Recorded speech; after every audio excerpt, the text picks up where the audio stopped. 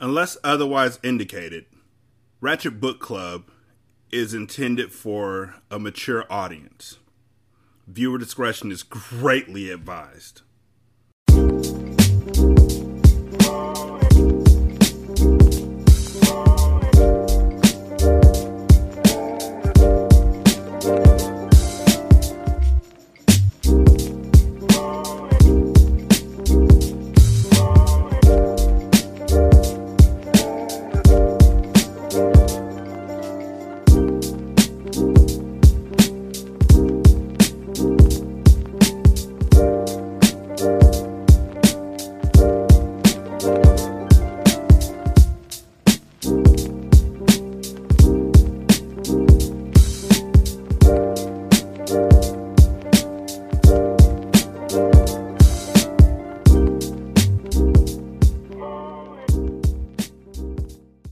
Welcome to Ratchet Book Club, where we read hood classics and good classics. I'm Derek.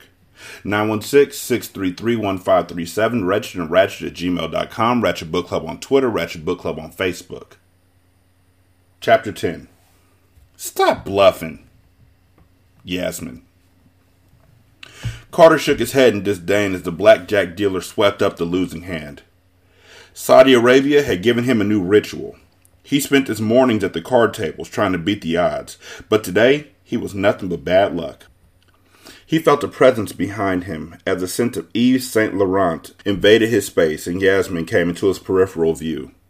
"Looks like you need a break. The tables are murdering you," she said in her husky tone. Carter looked up at her, and she flashed him an amused smile.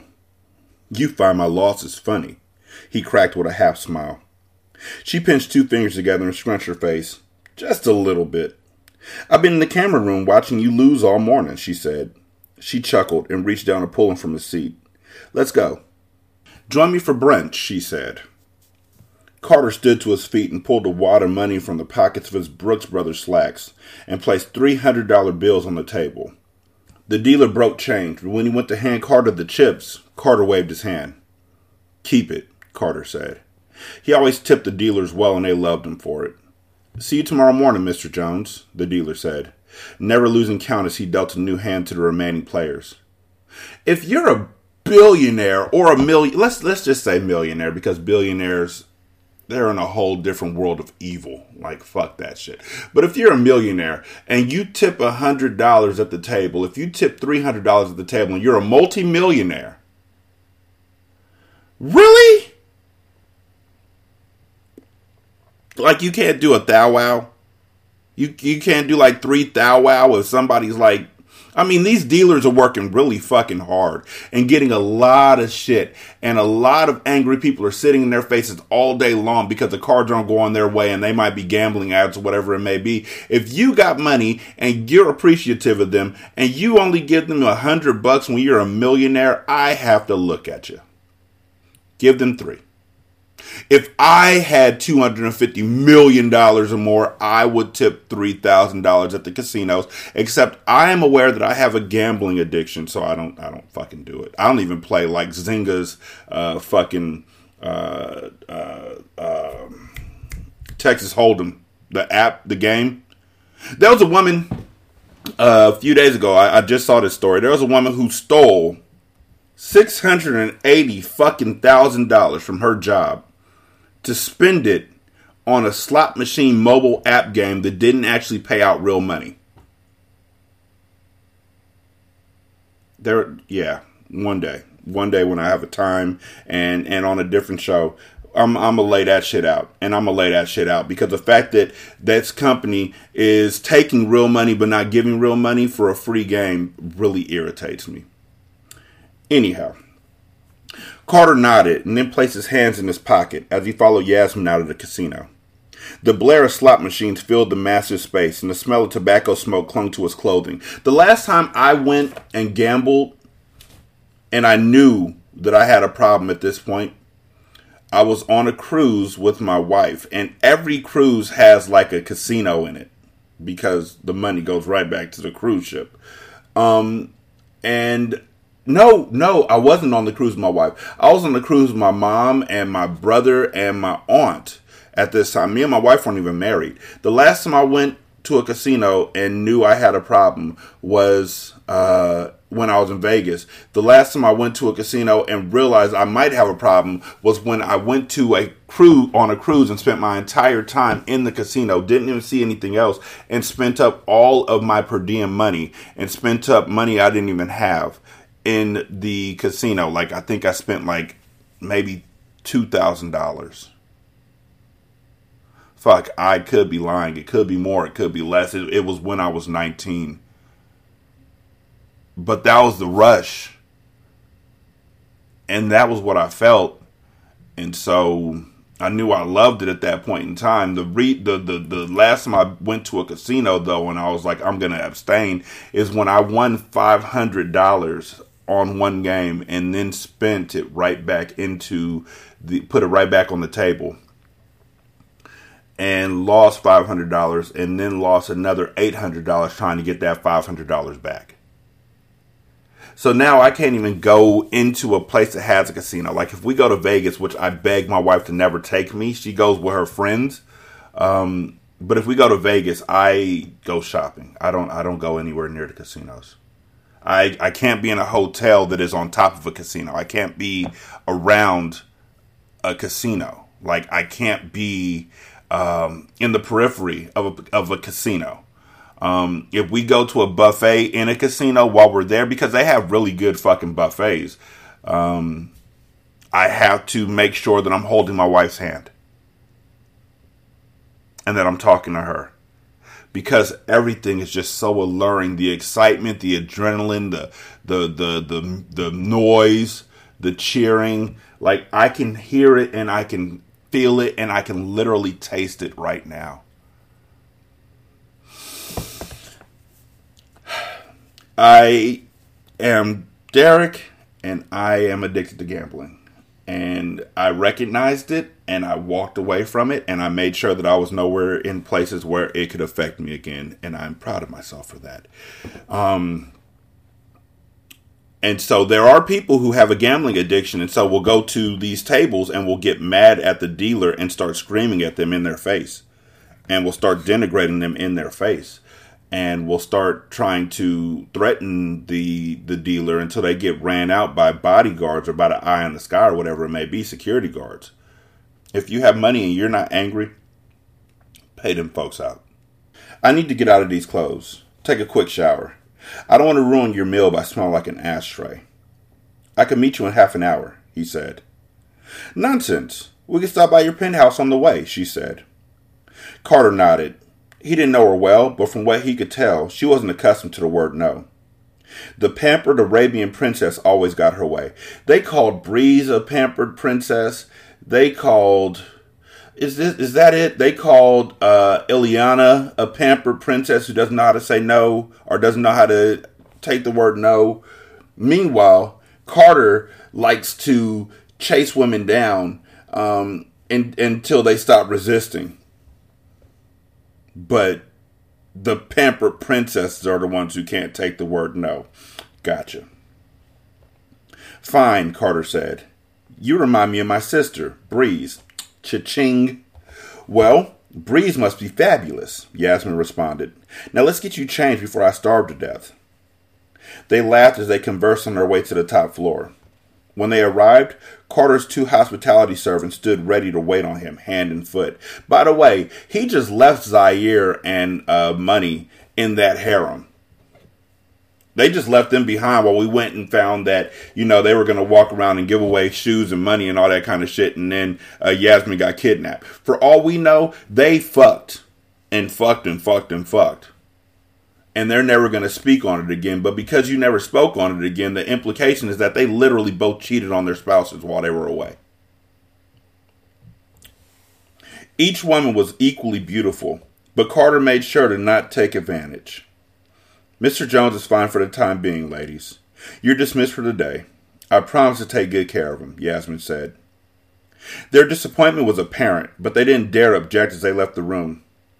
I think your staff is quite fond of you, Carter, Yasmin said in amusement. And he said, I know, everybody is. I don't know what it is about this book, but for some reason, all y'all bitches find me irresistible. Meanwhile, my brother just mentioned I'm getting a beer gut.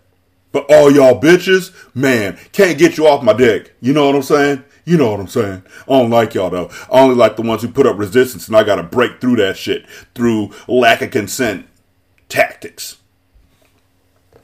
They're just doing their job, Carter responded as he unbuttoned his shirt, revealing his chest and stomach. Oh, don't tell me you don't notice the effect you have on women. You're quite intriguing, she said. They spelled effect wrong. They used the one with the A instead of the one with the E.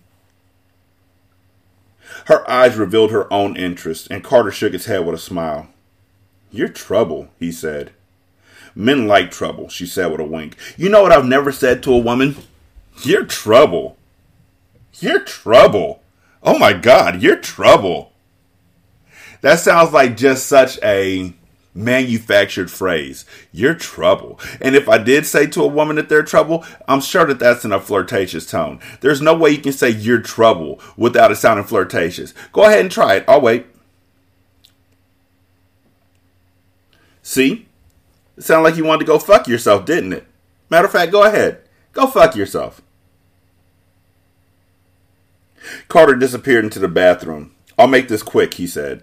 He showered. The warmth of the water easing the tension from losing as steam filled the bathroom. As he placed both hands against the shower walls, he lowered his head beneath the steam. Making it quick, he lathered his body and rinsed. He reached for his towel and exited, wrapping it securely around his waist. Carter dripped water across the floor as he made his way to the large walk-in closet that adjoined the master bathroom. Surprisingly, Yasmin was already inside. I thought I'd choose something debonair for you to wear, she said. You have great style. Carter smirked and walked around her. Thanks, but I can piece my own shit together, Ma. Women like to incorporate too many colors, too many fabrics. I'm simple. Black Ferragamo pants, black button-up, nice mocha shoes, preferably Prada, he said as he pulled each item down. Then, bitch, why the fuck do you have all those other shirts? Women like to do too many colors. Why the fuck you got colors then? Women like to piece together too many fabrics. And why you got so many fabrics? And why is this women? Like, you bought these fuckers. Like, they didn't do this. You did this. I doubt you let me and more go shopping for you. So these are your clothes. You know what? You're in my closet, but you're going to pick out too many fabrics and too many colors. I like to wear all black like a goth kid in 1997. Nothing wrong with goth children either. Goth kids become some of the illest designers in the world. Some of the illest writers, some of the illest artists, like real talk. You don't know how much work went into putting together those outfits. Every day. Every day. Give them their respect. Nice choice, she commented. Glad to have your approval, Ma, he said with a wink as he held his towel in place. Now, do you mind? He nodded towards the door. Yasmin gave him a flirtatious purse of the lips as she turned on her heels. Don't make me wait too long. I lose interest easily, she said, and somehow he knew that she wasn't talking about brunch. Of course she wasn't. Carter knew that he would have to tread lightly with Yasmin. She had been very hospitable during his time in Saudi Arabia. He spent more time with her than he did anyone else, and he enjoyed her company. She flirted, he enjoyed it, but he would not cross that line. He was grateful to her father for his assistance in their hiding out and thought that in the future he could make a great ally. Pussy wasn't worth the destruction of a great business relationship, no matter how pretty the face it was attached to may be. Good morning, Daddy, Yasmin greeted as she looked up from her mimosa to see her father approaching over Carter's shoulder. Somehow, I knew I would find you here, he said as he leaned down to kiss his daughter on the cheek. I'm sorry to interrupt, but I thought I'd invite Carter here to a game of poker. I'm not much of a card-playing man, Carter admitted. Weren't you just playing blackjack? Don't you play blackjack to the point where the dealers know your fucking name? That's cards, my homie. That's cards, my nigga. That's cards, dude. Then you must learn, Baraka insisted. It's the kind of table that you want to have a seat at. Not everyone is accepted to play. Count me in, Carter agreed. Very good, Baraka said. Seeing as how the two of you spend so much time together, Yasmin may as well teach you. She's quite the accomplished poker player. Maybe we'll keep her out the city and safe behind the walls of comfort I've built for her, eh? Yasmin's mouth dropped as she realized that her father knew about the attempted kidnapping. Father, Baraka raised his hand to silence her and turned his attention to Carter. I appreciate you taking care of her and bringing her back unharmed. For that, I owe you a debt. We could discuss more this evening. It seems you're a good man to have around, just like your father, he said. He shook Carter's hand and gave him a pat on the back before walking away. How did he know? Carter asked. He runs this town. He knows everything, she shot back, and everyone worth knowing. The card game is important. Dignitaries, kingpins, investors, very powerful men come to my father's monthly game. Carter licked his lips and replied, Then you better show me what you got, Ma! I'll show you, all right, she thought. While Carter was trying to learn the game, Yasmin was trying to learn him. She loved being in his presence, and the more time she monopolized of his, the more she wanted him for herself. Forget his girlfriend. He's here, and she's all the way there. It's not like she's his wife, Yasmin thought. By the time I'm done with him, he won't remember her name. Yasmin had a poker table set up in her suite and dismissed the dealer so she could teach Carter one-on-one. After hours of drinking and lessons, she finally said, I don't think there's anything more for you to learn. You're kind of horrible at this. She laughed and he shook his head in amusement. You know you're the only person who I've let laugh at me in years. You know that, right? He replied with an embarrassed smile. How the fuck would she know that? I'm not even going to go into details about how there's no fucking way she would know that, but how the fuck would she know that? Oh, well, perhaps you have a soft spot for me in there after all, she concluded. Perhaps, he whispered back as he lifted the glass of cognac to his lips. She came from behind the table and said, Don't worry. Poker is all about the bluff anyway, and you're very good at that. I don't bluff, Ma, he shot back. You must certainly do, she replied. You've been telling yourself that there's nothing between us since the day you met me. That's the biggest bluff of all. He eyed her as he stood, challenging her words as he moved closer to her, invading her space. You're very good at bluffing, but you can stop now. She leaned in and kissed his full lips, and it felt so good that her legs buckled slightly. She creamed in her panties instantly as his strong hands lifted her off the floor. She wrapped her legs around his body and pressed her pelvis into his manhood. It was big and bulging against the zipper to his designer slacks. The friction alone threatened to make her explode. He laid her across the poker table as he ripped open her blouse, popping every button until her voluptuous honey-colored breasts were revealed. I can't, he said, tormented as he pulled away, but she wasn't letting him get away this time. You can, she whispered lustfully. My pussy is so wet, Carter. Stop bluffing. She pulled her panties to the side and rubbed her blooming clit. It was swollen, and he could swear that he could see it pulsating in desire. It was begging him to conquer her. Nobody has to know, Carter. I could be your little secret. Carter loved Mia more, but he was a man, and the sight before him was too much to resist. He undid his belt and stepped out of his pants quickly. She wanted it. She had been begging him for the dick since he had arrived. She was a beautiful girl. He had to. Carter couldn't stop himself as he slid into her wetness. But let's go back. Back to the last book. When Murder wrote a letter that seemed so fake, but Carter fell for it, saying that Mia Moore was no longer in love with him and never was. Magdalena looked at him with sympathy. I'm sorry, Mr. Jones, she said. She didn't know the full story, but she could see the sadness hanging from Carter's shoulders like coats from a rack. Me too, he replied. He looked at the picture of Mia Moore that sat in a small frame on the mantel of his fireplace. He thought of the things that he had done for her, the people he had crossed for her, and wars that had started over her. It seemed as if he was always the one sacrificing to make them work, and still she was disloyal. He pulled the picture down and tossed it into the fire. Me too. But you know, you're in Saudi Arabia, and so that's different, and so you can go ahead and fuck because Mia Moore's in a different place, and so that means she doesn't exist. I mean, isn't that what we're doing here? Isn't that the mindset? that men can't control their emotions and can't control their dicks. And because she's so far away, she's been begging me for it. She's been begging me to give her the dick. Like, I have to conquer her pussy. Isn't that where we're at right now? Fuck you, Carter. Fuck what you done. You're no better than anybody else. We already knew that, but dude, all this time they built you up as this pillar of virtue as far as it goes with relationships. You're a stand-up man. Well, here you are cheating on your beloved, the one that you said you can't live without, the one you would tear worlds down for, and you're cheating on her. This must be how the fuck y'all felt about Jay-Z when he cheated on Beyonce. Oh shit. Damn, ma! He groaned as her walls formed around him like saran wrap. This is what we're saying now?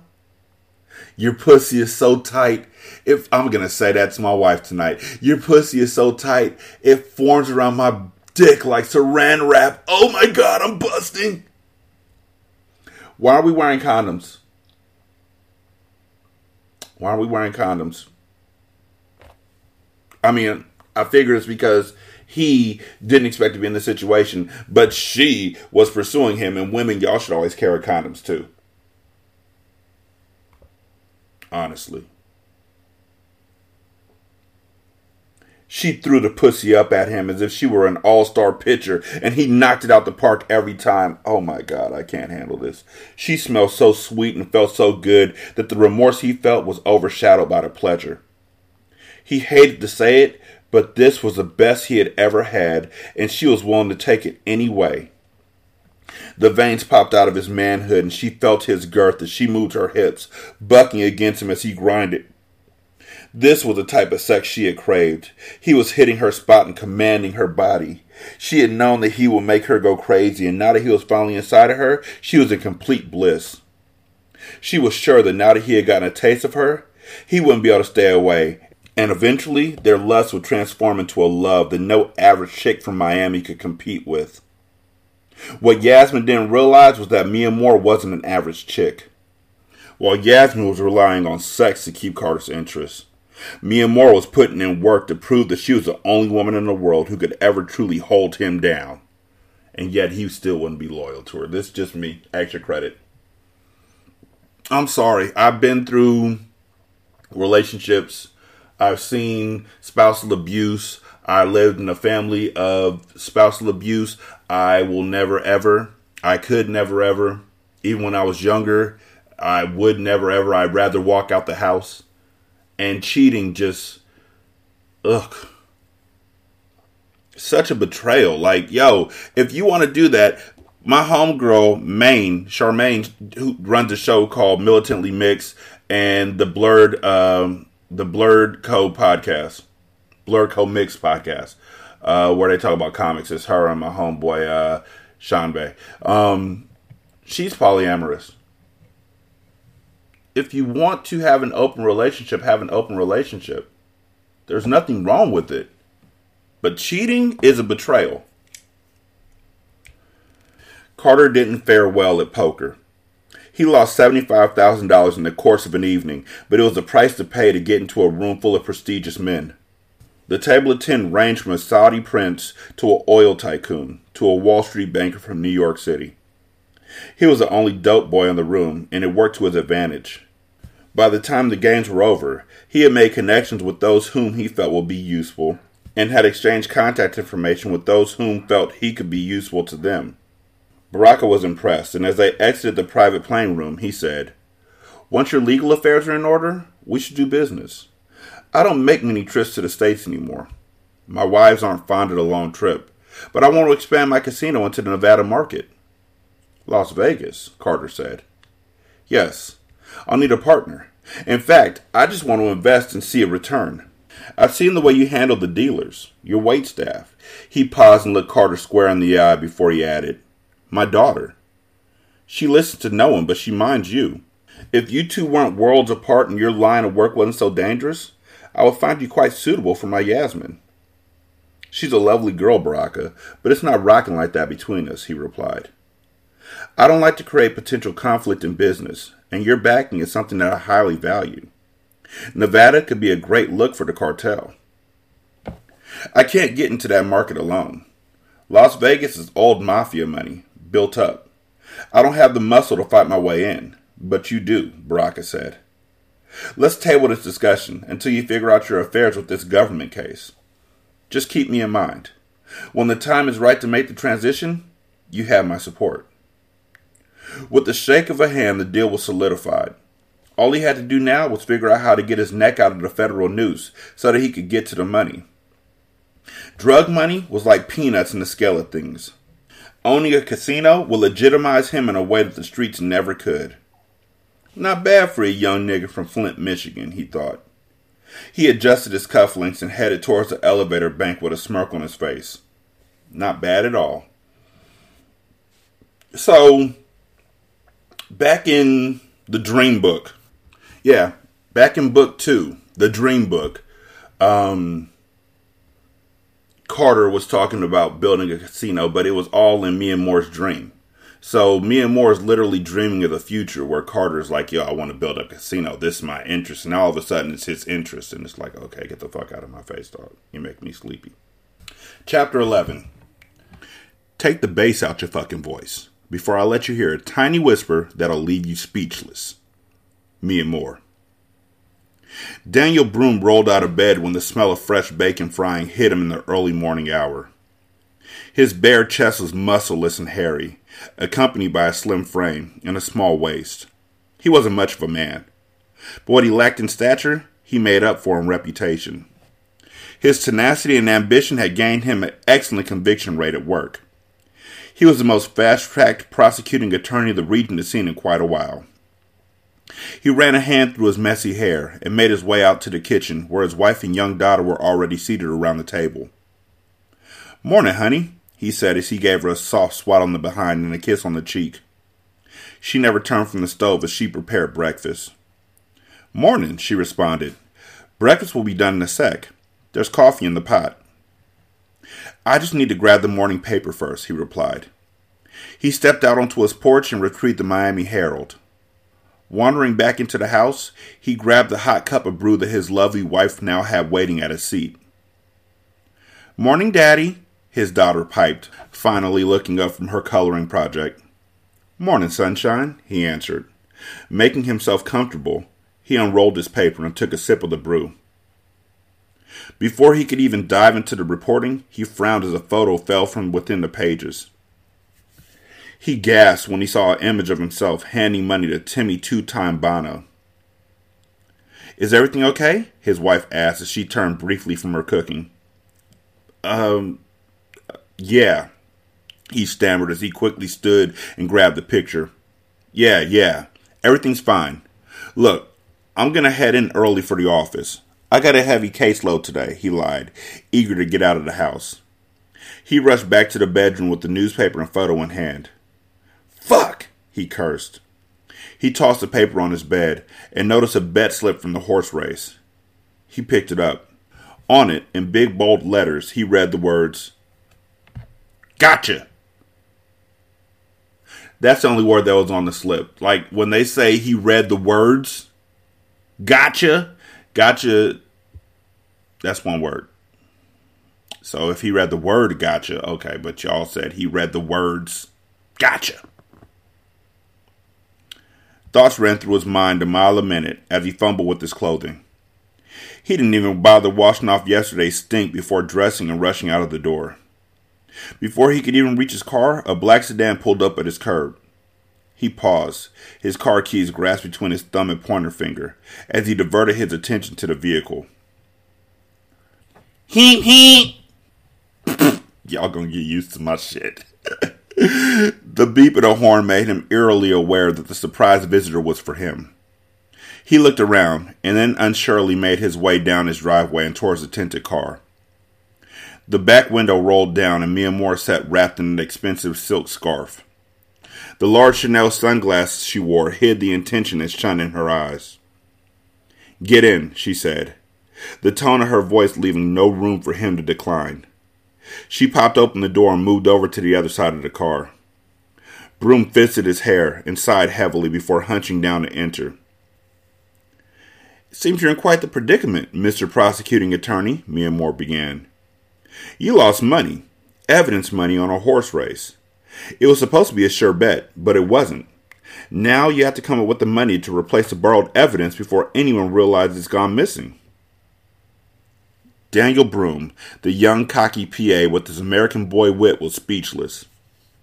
He turned beet red as he realized Mia Moore had his balls in a vice grip. "I don't know what the hell you're talking about," he roared. His heart felt like it would implode as an ache of devastation vibrated through his chest. He could see his entire future being flushed down the drain. His college boy gambling fund had turned into a nasty habit, one that had led him straight into the arms of the devil.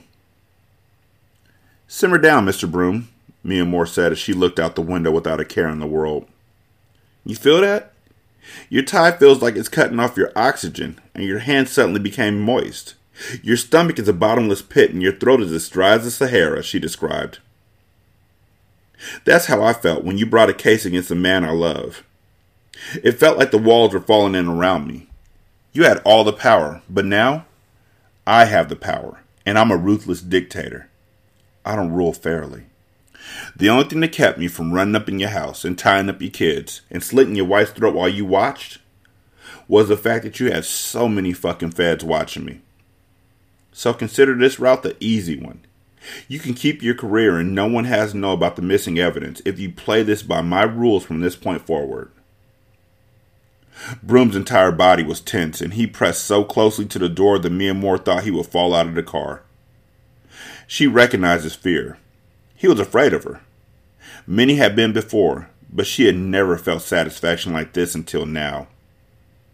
Before, her murder game had been a job. This time it felt personal. Part of her wanted to say the code word so that Ares could fill Broom with bullets from the place where she rested in the trunk. But she held her composure. She needed him alive, at least for the moment. She needed him to drop the case. "You're threatening an officer to court. I will..." "You will take the bass out your fucking voice before I let you hear a tiny whisper that'll leave you speechless," Mia Moore said as she placed a chrome pistol with a chrome silencer in her lap. Broom's eyes watered as he was instantly brought back to reality. "I'm here to make you an offer. I'll give you the money you need to replace the evidence." "Your accounts are frozen," he whispered. "You're a fool if you think we don't have access to greater assets," Mia Moore laughed. "If you drop the case against us, our men, and the entire cartel syndicate, I will give you the money in cash. You can replace the evidence and no one will ever have to know that you took it. If not, I'm going to ruin your career." "I can't just drop the case. There's witness statements, evidence." Mia Moore interrupted him. "Give me the locations of the witnesses. I can make them disappear. The statements will be recanted or silenced. Carter, Zaire, and Monroe aren't dead. Why are you telling him this?" "Why?" He didn't need to know that part. That part could have been kept secret. "Once you drop the charges, they will come home. You can reduce the charges if dropping them seems too fishy. Reduce them all the way down. I'm talking slaps on the wrist. A few months in jail at the max. No real jail time." Broom was in a state of shock as his chin hit his chest. It was at that moment that he realized he was in over his head. How 3 men had evaded federal arrest was beyond him. Not only that, they had been smart enough to make the government start pursuing them. He wanted to stay on the right side of the law, but there was no way he could get out of an evidence scandal without ruining everything he had worked for. "Do we have a deal?" she asked. The car stopped moving, and Broom peered out the window to see if they had pulled right back up to his house. "How do I know you won't cross me after the case is dropped?" Broom said. Mia Moore reached into the front seat and grabbed the bag off the passenger seat. She passed it to Broom. "There's your evidence money. The rest, you'll just have to trust me on. The fact that I have something over your head will keep your crosshairs off the cartel. If we ever go down, you'll fall with us." Did she give him the money? He hasn't done shit yet. You gave him the money? Wait, that can't be. Can't be. Daniel Broom nodded his head in understanding and then exited the car. As he watched the sedan pull away, his wife came up behind him, taking him by surprise. "Holy hell, Donna!" He screamed on her, jumpy as ever. "Who was that?" she asked. "Nobody," he mumbled. "I gotta go to work." He hurried to his own car and pulled off, leaving his wife standing in their front yard, watching him leave in concern. He drove all the way to the end of the block before the stop sign halted him. Gripping the steering wheel with 2 hands, he lowered his head and sobbed like a baby. He had just gotten in bed with Satan, and he knew that no matter how the situation played out, he would eventually be burned. Chapter 12. That murder mama shit is sexy. Carter. Carter groaned as the feeling of warmth tightened around his... Y'all gotta excuse me. I've seen a lot of euphemisms for dick, but this was a new one, so I paused. I am sorry. I will reread that first part, and we will go forward like none of this bullshit happened. Carter moaned as the feeling of warmth tightened around his strength. He could feel the veins popping out of his shaft as his manhood grew inside of her mouth. That's 3 in 2 sentences. Being awakened out of his sleep to the best head of his life was like heaven. Yasmin was good for not knocking before she entered. He had meant to pull her to the side and discuss what had happened, to prevent it from going further. In a conscious state, he would have been able to decline this favor, but she had caught him off guard. She had slipped into his bed while he was asleep and wrapped her pretty lips around his dick. As he brought his hands to her head, he fisted her hair as he straightened his legs while curling his toes in ecstasy. "Shit," he whispered. He had so much tension built up in him that he could feel himself pulsating in her mouth. Her tongue circled his head, causing every nerve ending in his body to awaken. Her hands reached up and rubbed his chest, while her head traveled south as her tongue massaged his loins. Carter sucked in a sharp breath when he felt her tongue dip too far, and he tightened his grasp on her head to pull her up. He finally opened his eyes and lifted his head to the most beautiful sight he had ever seen. That pause is a side eye from me. Getting head makes it the most beautiful sight. Getting pussy makes it the most beautiful feeling. The best sex he had ever had. Look, fellas, the best sex you ever have. Literally, have y'all not heard the Sade song, "It's Never As Good As the First Time"? Look, there's a beauty in... You know what? Fuck it. Y'all ain't ready for that conversation. "Hey, you," she said with a smile. "Mia Moore? What the fuck? Mia Moore?" he whispered. He wanted to think that he was dreaming, that she was a figment of his erotic imagination, but the pleasurable feeling she was giving him felt too real, too familiar to be fake. "What are you?" "Shh," Mia Moore whispered as she placed a finger over his lips and pushed him back onto the luxurious sheets. Mia Moore pulled her dress over her head and spun her body so that she mounted Carter backwards. She snaked her hips and his eyes followed as her waist and behind whined to a silent beat. By the time her depth drowned him, he could barely hold off the orgasm. A rush washed over them both as her mouth fell open in an O, and she drew in a sharp breath as he stretched her walls. He was thick and strong. The feelings of his hands on her hips set the tone as she began to rock and roll, slowly. Carter had a front row seat, and he had to bite his bottom lip to keep himself from losing his cool and moaning too loudly. Mia Moore rode him like she was a star cowboy at a rodeo show. "This is what we're using?" "Okay." Each time she bucked back, he saw the pink of her pussy bloom as her voluptuous ass cheeks spread. It was a beautiful sight to behold. He reached out and palmed her backside, massaging it as she made his length disappear and reappear, again and again in her slippery abyss. She was warm, and the honey scent that invaded his senses was a sweetness that only a woman could possess. "Let's play a game," Mia Moore whispered as she turned her neck and looked back at him. The coy look in her eyes was seductive, yet flirtatious, and as she subtly looked down at her own ass, she twisted her hips simultaneously. Carter smirked because she knew that he loved every moment of her sex play. "I ain't been inside this pussy for months, baby. Later for games," he whispered. Mia Moore tightened her walls until her muscles shook, begging for release, but she kept them locked around him. Have you given my dick away? She asked. You know this your shit, ma, Carter replied as he sucked his teeth, toes curling. Lying motherfucker. Mia Moore eased up the pressure, manipulating her grip on him while winding.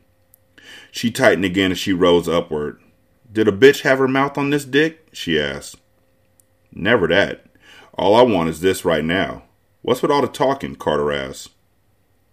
Mia Moore lowered her hips, rocking slowly, sensually. That's too bad, she said as she tightened once more. She sped up her pace, turning her love-making into passionate fucking as sweat glistened on her body.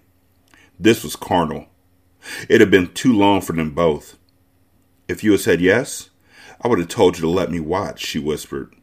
The image of himself entwined in the depths of one of the foreign beauties as Mia Moore sat and watched was too much for him to handle. He roared and his entire body tensed as he released himself inside of the woman he loved. Mia Moore kept her pace despite the fact that she was spent. She was too close to her own orgasm to stop now. Carter sat up and reached around her body to thumb her clit. The friction of his hand was all it took. He stroked her swollen knob until it pulsated. Her back arched and her head flew back as he grabbed her neck, then her breast. Give it to me, Ma, he whispered. Mia Moore rained all over him, and her body went limp as she leaned against him.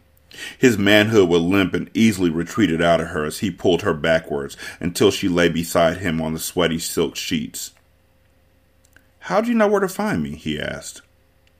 I'm resourceful when I need to be, she said as she stared at the wall as they spooned, while he ran his fingers through her hair. I used to hunt niggas for a living. Hunt and kill. Finding you wasn't hard, especially after you sent the postcard clue. Were you followed? Carter asked seriously. Does Lena and Breeze know where you are? Breeze is home with the kids. Lena's in Monroe's room, I'm sure, doing something very similar to what we just did, Mia Moore said with a laugh. This was stupid, Ma, Carter said sternly into her ear, but he couldn't help but nuzzle in the crease of her neck. Damn, I missed you. Mia Moore savored the feeling of his touch, and she closed her eyes, planting the moment in her memory. Now it was hers forever. She turned to him. I came to bring you home, she whispered. He sat up on one elbow. You know that can't happen. I took care of it, she whispered as she stared at him intently. The charges have been reduced. You, Zaire, money, you can all come back to Miami. You can come home, Carter. His eyes turned cold. What'd you do, Mia? He asked. My son needs a mother. And your son's mother needs you. I need you, Carter. I look at our son and I cry because he doesn't know you yet. He's a baby, yes, but I want him to have you. There was no way I was sitting around while you ran for the rest of your life. Like it or not, you're in love with a murder mama, Carter. When shit pops off, I react. Now, I couldn't make it go completely away. I tried, but to avoid suspicion, you guys will have to do some time. 5 years. That's lightweight, though, compared to the life sentences they were trying to throw your way. You come home, you knock out the Fed time for tax evasion, and I'll be waiting for you when you get out. I just want you back, she professed. As she spoke, tears fell down her cheeks, and Carter could see that his absence had taken a major toll on her. They had spent years apart, and had vowed never to separate again. Carter didn't want to see the inside of any prison, but for his family, he would do those 5 years. If that's what it took to get back to Mia Moore and Carter Jr., he would. He wiped the tears from her eyes. Don't ever put yourself at risk for me, Ma. I'm not worth your freedom. I'm not worth tearing a mother away from her son. You hear me? I can take care of myself. Our little man can't. That's your job while I'm away. He is me, and I am him. He is my weakness, Mia Moore. So make him strong. Make him your first priority from now on. I come after that. You understand? She nodded. Yes, and that selflessness is one of the many reasons why I'm in love with you, she whispered. What selflessness? Nigga, that's y'all's kid. Your kids come first. Why is this difficult for people to get? I don't know. I don't get it. Okay, fine. Carter smiled and gave her a small laugh. What? she asked as she frowned in confusion. That murder mama shit is sexy, he whispered. You rolled out for your man. Always, she replied with a laugh. He watched her as she gave him a mischievous grin and disappeared under the sheets. They had been apart for too long. She had to remind him of all the things about her that he loved so much. It was time for round 2. Monroe stared out the window of the penthouse suite as he leaned his head against his forearm.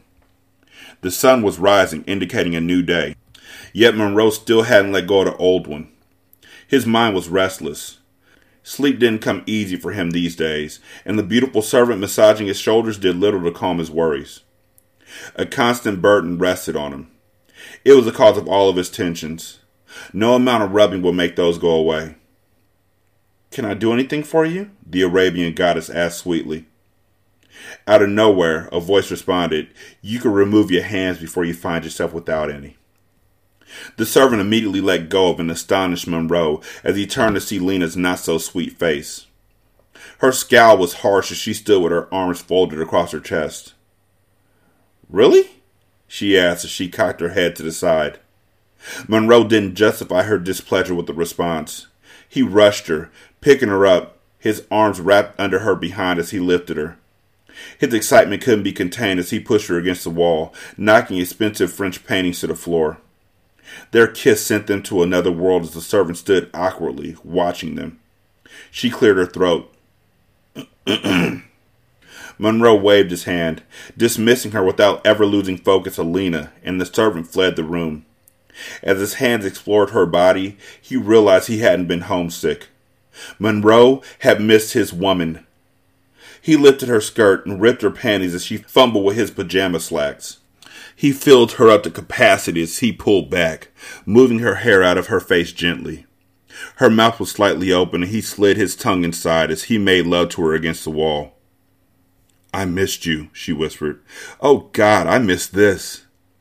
Monroe had so much anger, so much emotion, so much love, so much everything built up inside of him that he was more passionate than he had ever been with her. Monroe had left Miami on bad terms with Lena. They had fought.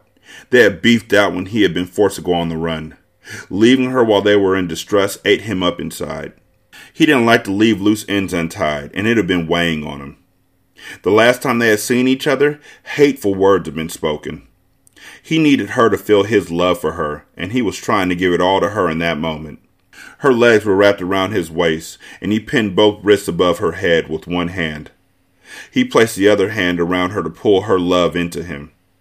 Her wetness soaked him as his hips went in and out. Lena was a prisoner to his stroke. At his mercy, she could do nothing but close her eyes and let him take her on the orgasmic high. Monroe moved from her lips to her neck, to her breast as he kneeled before her. He kissed her belly button, her stomach. She gasped. She held his head and braced herself because she knew where he was headed. He found her throbbing clit and took it between his moist lips. I'm sorry, he whispered. I'm so sorry. Before he even said the words, all had been forgiven, but she didn't tell him that. She let him pour all of his woes into her as he licked and sucked her gently. Ha! She moaned. Money, wait. No, baby. Just come, he said. Lena brought her knees up and pushed it into his chest, sending him onto his back. Straddling him in a 69, she placed her flower back over his face as she eased his manhood into her mouth. She could taste her sweetness on his tongue as she pulled up on him with her tongue. Deep, then shallow, then deep and wet, oh so wet, until finally he reached his peak. He sucked her clit mercilessly as he pulled her hair, causing her to lift his head as his seed spilled. He knew that she had gotten hers as well when he felt the tremble of her thighs.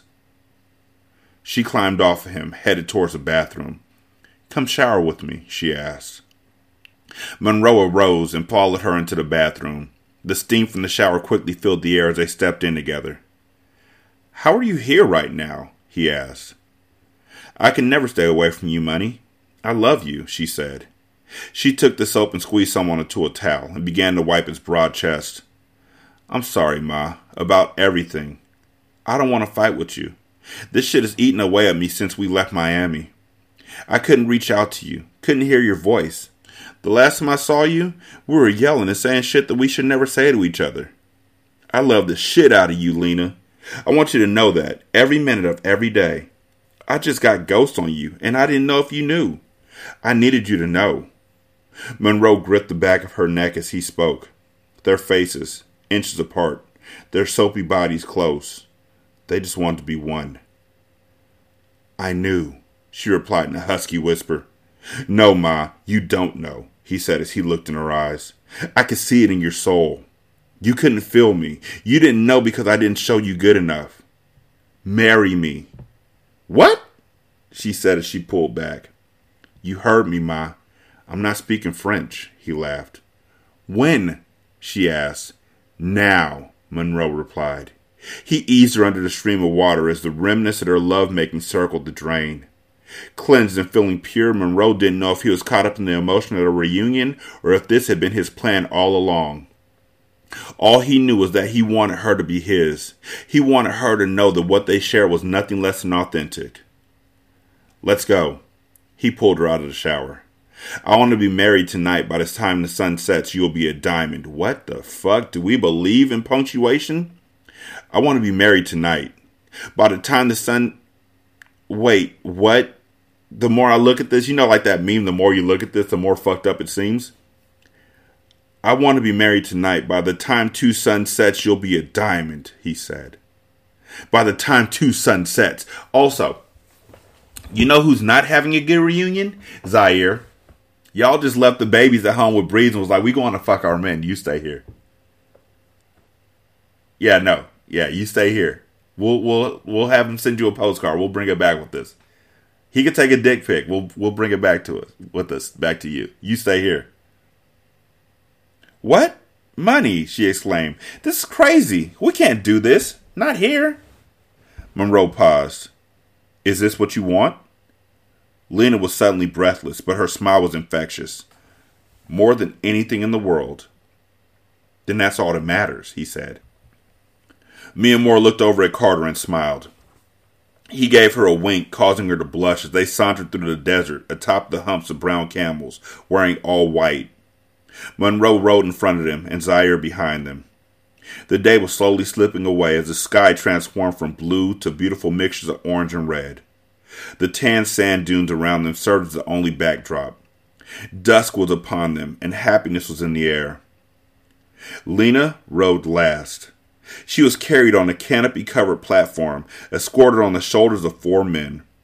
Her identity concealed as they made their way into the desert, where her wedding ceremony awaited. She couldn't believe that this was happening, and so suddenly at that. She peered out of the canopy to see the imam, who stood patiently, waiting for them to arrive. Although she wasn't a practitioner of Islam, the Muslim religious leader was the only option. There wasn't enough time to fly her own priest out, so she would be wed under the blessings of the Muslim tradition. Her heart beat out of her chest. She was nervous, but nothing about her was unsure. The connection that she shared with Monroe was incomparable to anything she had ever felt for another human being. Their friendship was deep like a bottomless ocean. Not even they had explored all of its depths and secret places. She looked forward to embarking on the journey of intimacy together in the years to come. Damn, I'm about to become somebody's wife, she thought. A few tears built up in her eyes. She had never been a princess. She didn't know what it felt like to be entitled, to be royalty. Her entire life she had always dreamt of the day that her prince would come. The reality was so far from the dream that it made her emotional.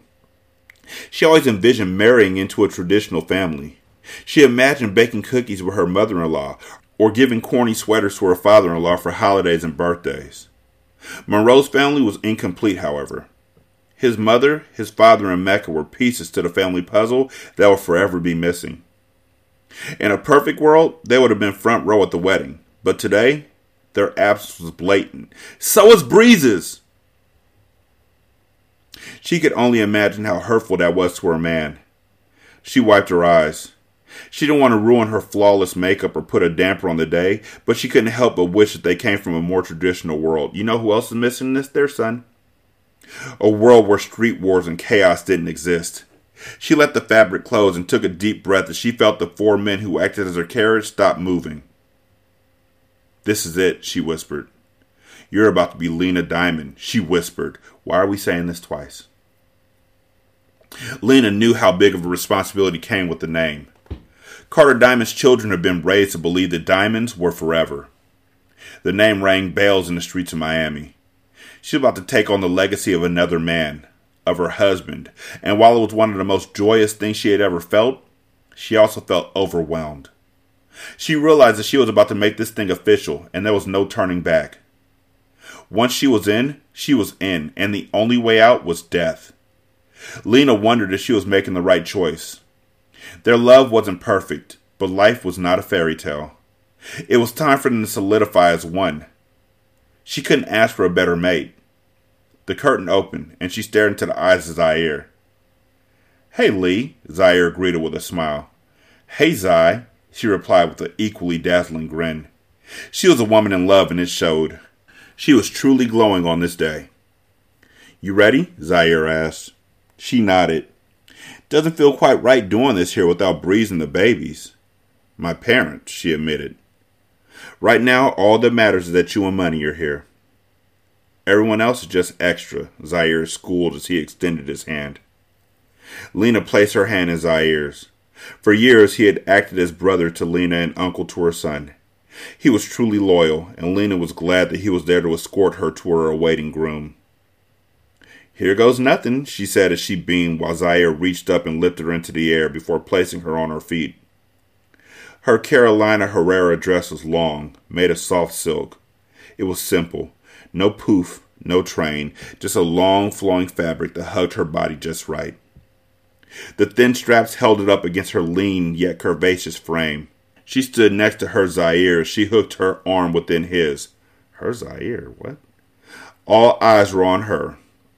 Carter and Mia Moore stood lovingly to the side, while Monroe stood beside the imam. If she had any qualms before, they were all erased the moment she saw his face. He calmed her soul with just one glance, and she knew that it didn't matter who wasn't in attendance. All they needed was each other. That's what true love was all about. Zaire escorted Lena all the way to Monroe. A sense of peace washed over her. The closer she got to him, the more her smile brightened. Zaire stopped and extended his hand to Monroe. "Congratulations, family," he told Monroe with a nod. "Thank you, bro," Monroe replied. The gestures were a far cry from the bullets that had been flying at each other the last time Lena had attempted to wed Monroe. Monroe turned towards Lena and grabbed her hand as they stepped in front of the imam. Her fingers merged with his as if they were two pieces of one puzzle coming together. They turned to one another as electric compatibility sparked through them. The imam cleared his throat and began speaking in Arabic. The English translator who stood behind them brought clarity to his words. "We stand here under the laws of Saudi Arabia and the blessings of Allah to join this man with his first wife. The couple has requested to recite their own vows as they enter into this union," the translator expressed. Monroe stepped towards Lena, closing the small space between them as he gently caressed the side of her cheek. His eyes drank her in, admiring her. "You've never looked so beautiful," he said. He was overcome with emotion as he peered at his bride, and she could see tears accumulating in his eyes. She wiped them away for him as he began his vows. He pressed his head against her forehead as he cupped her face and closed his eyes. He was visibly overwhelmed. "No woman has ever given me what you give me, Lee. I promise to protect you and keep you well, because when you're safe, I feel whole. When you hurt, I hurt, and I promise to never do anything to hurt myself. You give me a reason to breathe, Lena. You're the air in my lungs. You fill my spirit. You steer me straight and bring morality to the world of wrong I live in. You have intrigued me from the first day I met you. I promise to never let that intrigue die, to always reinvigorate our love and keep it fresh as the years go by. I promise to appreciate you, to nurture you, to support you, to honor the woman that you are. I will cherish you and walk with you faithfully. I vow to never burden your spirit with disloyalty. You have my fidelity until the day that my body fails me and I'm no longer of this world. Even still, my spirit will always walk with you. I will forever love you, Ma, from day one until the death of me. So I'm guessing he didn't fuck when they left them alone in that harem of women who were having orgies all around him. And Carter told them to partake. Or I'm guessing that fidelity means going forward. Yeah, that one sounds more accurate. Going forward, I won't fuck around on you. You don't need to know what happened in Saudi Arabia stayed in Saudi Arabia. Because Carter ain't telling. Like, me and Moore literally asked Carter, did any other woman fuck you? Did any other woman suck your dick? And he was like, nope.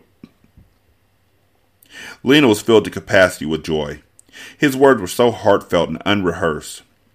They weren't perfect, but they were Monroe. They symbolized everything that embodied the man he was, and she loved them. No vow had ever sounded so sweet. His words sent the sentiment of love into the air. Lena's mouth fell open. At a loss for words, her tears finally freed themselves. It was his turn to wipe hers away. I don't know how to follow that, she said, overcome with a small chuckle, causing Monroe and everyone witnessing the ceremony to laugh and erupt in applause. I'm simple, Lee. You know what I need to hear, he whispered while gazing lovingly at her. I will love you, she whispered. I vow to love only you until I die. That's my girl, Monroe said with a coy grin. That's enough. That's all I'll ever need from you. I've got the rest. He turned to the imam and nodded his head. Again in Arabic he spoke as the translator assisted. By the powers given to me by Allah, you may kiss your lovely bride. Monroe's lips graced hers so delicately that she melted into him. They were now husband and wife. A new family, a subsidiary of the cartel, had just been forged. Not by blood, not by money, but by love. 916-633-1537, ratchetandratchet@gmail.com, Ratchet Book Club on Twitter, Ratchet Book Club on Facebook. Leave a review on Podchaser. Copy and paste that in the Apple Podcast. Copy and paste that in the Good Pods. Thank you to everybody who's been checking us out on Good Pods and on Podchaser. I greatly appreciate it. You can donate to the show at patreon.com/singlesimulcast or at buymeacoffee.com/sscast or on the Good Pods app. You can leave a tip. All donations go towards buying books for this show and movies for Hindsight, my other podcast, which, yeah. Thank y'all so much for listening. I do greatly appreciate it. Y'all be good. I'm gonna holler at you later. Peace.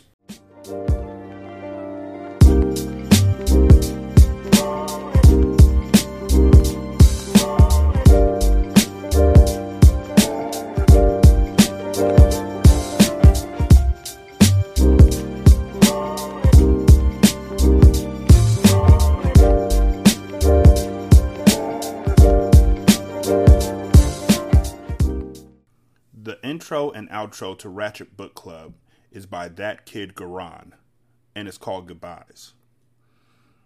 You can email him at tkgbeats94@gmail.com for more information on how to lease this beat. This is Single Simulcast.